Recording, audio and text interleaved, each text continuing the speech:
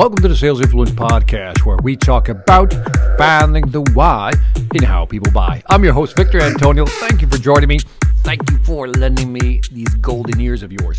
I want to talk about this podcast is going to be a little longer than usual, so sit back, relax, listen in, or watch carefully.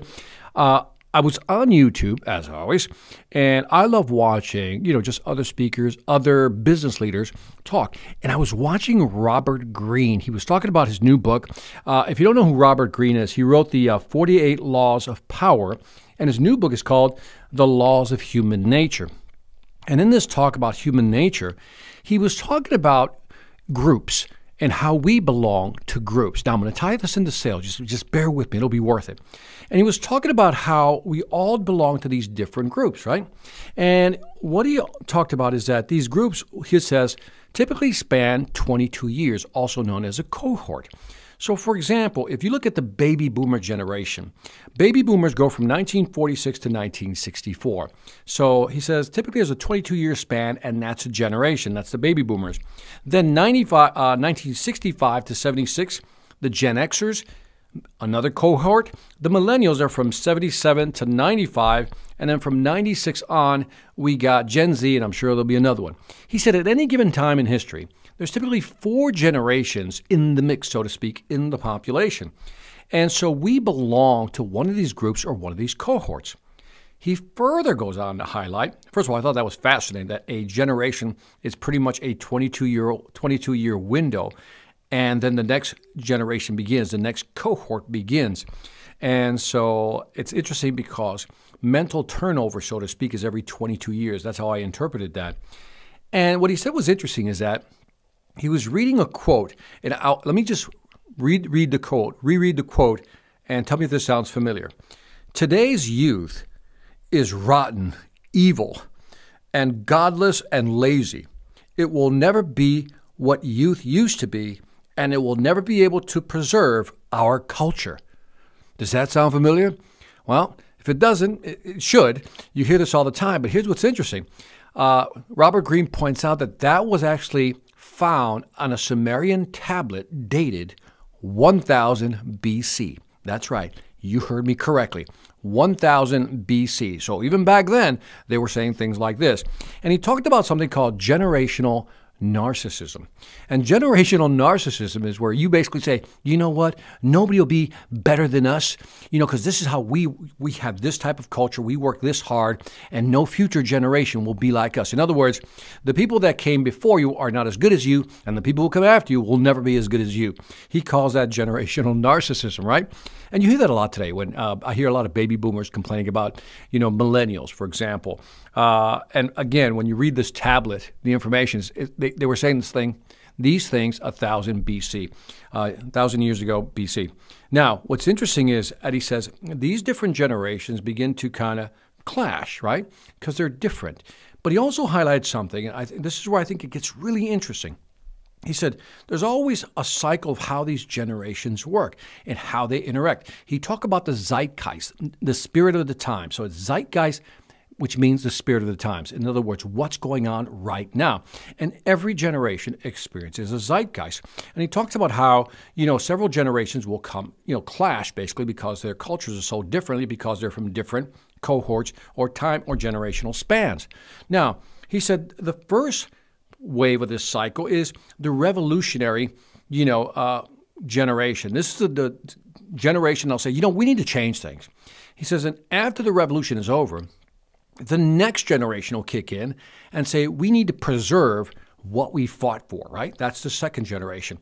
Then the next generation comes in and they say, let's conserve. In other words, they're a little detached from what happened originally, maybe got a little away from the original revolution, but they're trying to conserve what they have and try to be logical and rational about it. And then the fourth generation is basically, when everything has to change, right? There's a crisis and things have to change. And after the crisis generation kicks in, it goes right back to the revolutionary crisis where things really have to change. And he said the millennials are the crisis generation.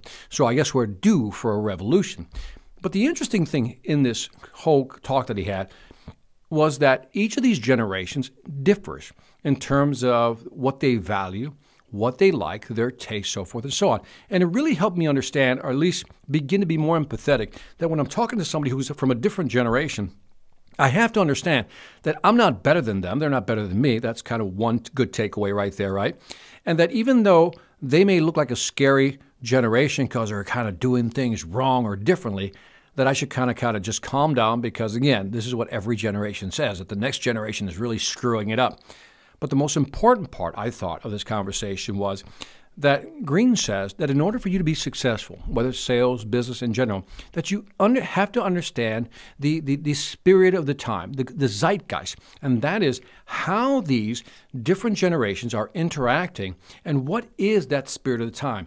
In other words, if you can find a way to understand the changes going on, get out of your generational habits and maybe begin to try to understand, for example, the millennials, right, and what they're doing and how they're doing it, you'll be more successful if you can ride that wave or even get in front of that wave. But if you basically say to yourself, you know what, they don't know what they're doing, I'm not doing that, that's not how we used to do it, that's not how I'm going to do it. If you're stuck in the past, you're going to struggle. And I think this conversation is very interesting because as we talk to different groups of people, I now look at them through 4 different generational lenses and begin to understand how they differ. But also, as I pointed out already, it's about not panicking, not going, oh my God, they're different, they're going to ruin everything, and things of that nature. Bottom line, we need to calm down about that stuff. But if you can understand the spirit of the times, how things are changing, even if it doesn't agree with what you were brought up as, in other words, the things you used to do, some of the things, some of the values you had, some of the routines you had, some of the things that you consider customs, even if they've changed, we have to accept the fact that it does change. Nothing stays the same. We all know this. So I thought I'd share that with you because I thought it was very interesting. Big takeaways. Every cohort, every generation spends 22 years. In a given 80-year period, you typically have 4, maybe sometimes 5, but typically 4 generations in a society working together and kind of going at it. Number 2 is that we've been talking about generational narcissism and how it impacts our mentality when we think about other groups. Remember, 1,000 years ago, 1,000 BC rather, somebody was actually writing how the next generation is going to ruin everything. So let's calm down a little bit. Let's calm that amygdala down and realize that this has always been said and always will be. So if somebody tells you, hey, your generation really stinks, just remind yourself, don't even argue with them. They've been saying this for almost 3,000 years. But last but not least, if you understand these cycles, right? There's the revolutionary cycle, there's the preserve the culture, there's the conserve what we have, and then the crisis culture, and then it turns around and goes back and cycle again. If we begin to understand these things, we can kind of understand some of the changes that are going on in society. But more importantly, if we can capture and understand and, I guess, find a way to harness understanding the spirit of the time, what's going on, and then say, how do we now use this to grow our business or sell more effectively? In general, how do we use it to become more successful? Anyway, totally off topic of typically of sales influence, but if I can tie it to influence is that if you know who you're dealing with, the different cultures, the different generations, maybe you can connect and be more influential. On that note, this is Victor Antonio, always reminding you, selling ain't hard when you understand generations and you know how to talk to them. Take care.